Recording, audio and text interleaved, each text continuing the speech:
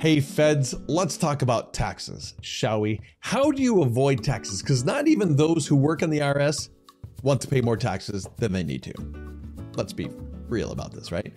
None of us want to. And the more we can avoid legally paying taxes, the more we get to keep the money for ourselves.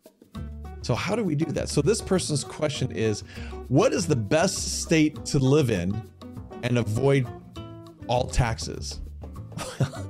I love to say there's a way to avoid all taxes. There isn't, because federal taxes will get you wherever you live, whether it's in one state or another or outside the United States. The federal taxes will still get you. So you can't avoid paying the federal taxes really, on your pension, for example. However, what state you live in can make a big difference. For example, if you live in the popular Florida, they don't have state income tax. I live in Washington state. They don't have state income tax either. So you could live in, two opposite sides of the world of the United States there and avoid state taxes. What about Social Security? There are some states that will tax Social Security. Washington state doesn't, Florida doesn't. There are other states that don't as well. So you need to go through each of those. There is no one best state overall. There are a few that are probably better, but then this is where this question is incomplete.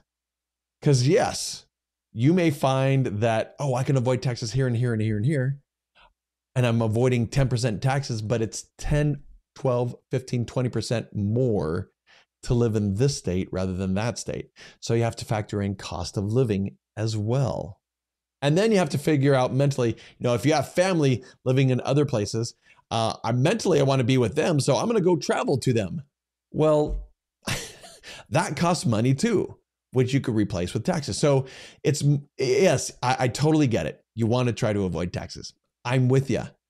But then there are a bunch of other topics and things you need to be thinking about beyond just taxes that will make you think, okay, well, I have this cost and I also have this cost and I also have this cost. Add it all together and then figure out, and it very well may be that you want to live in a state that is taxed because you're avoiding other costs that are more than the taxes would be. Something to just think about, something that we talk about in the workshops and we just kind of ruminate around. Just throw those little truth bombs out there for you to understand and for you to think about. Come join us. There's a lot there.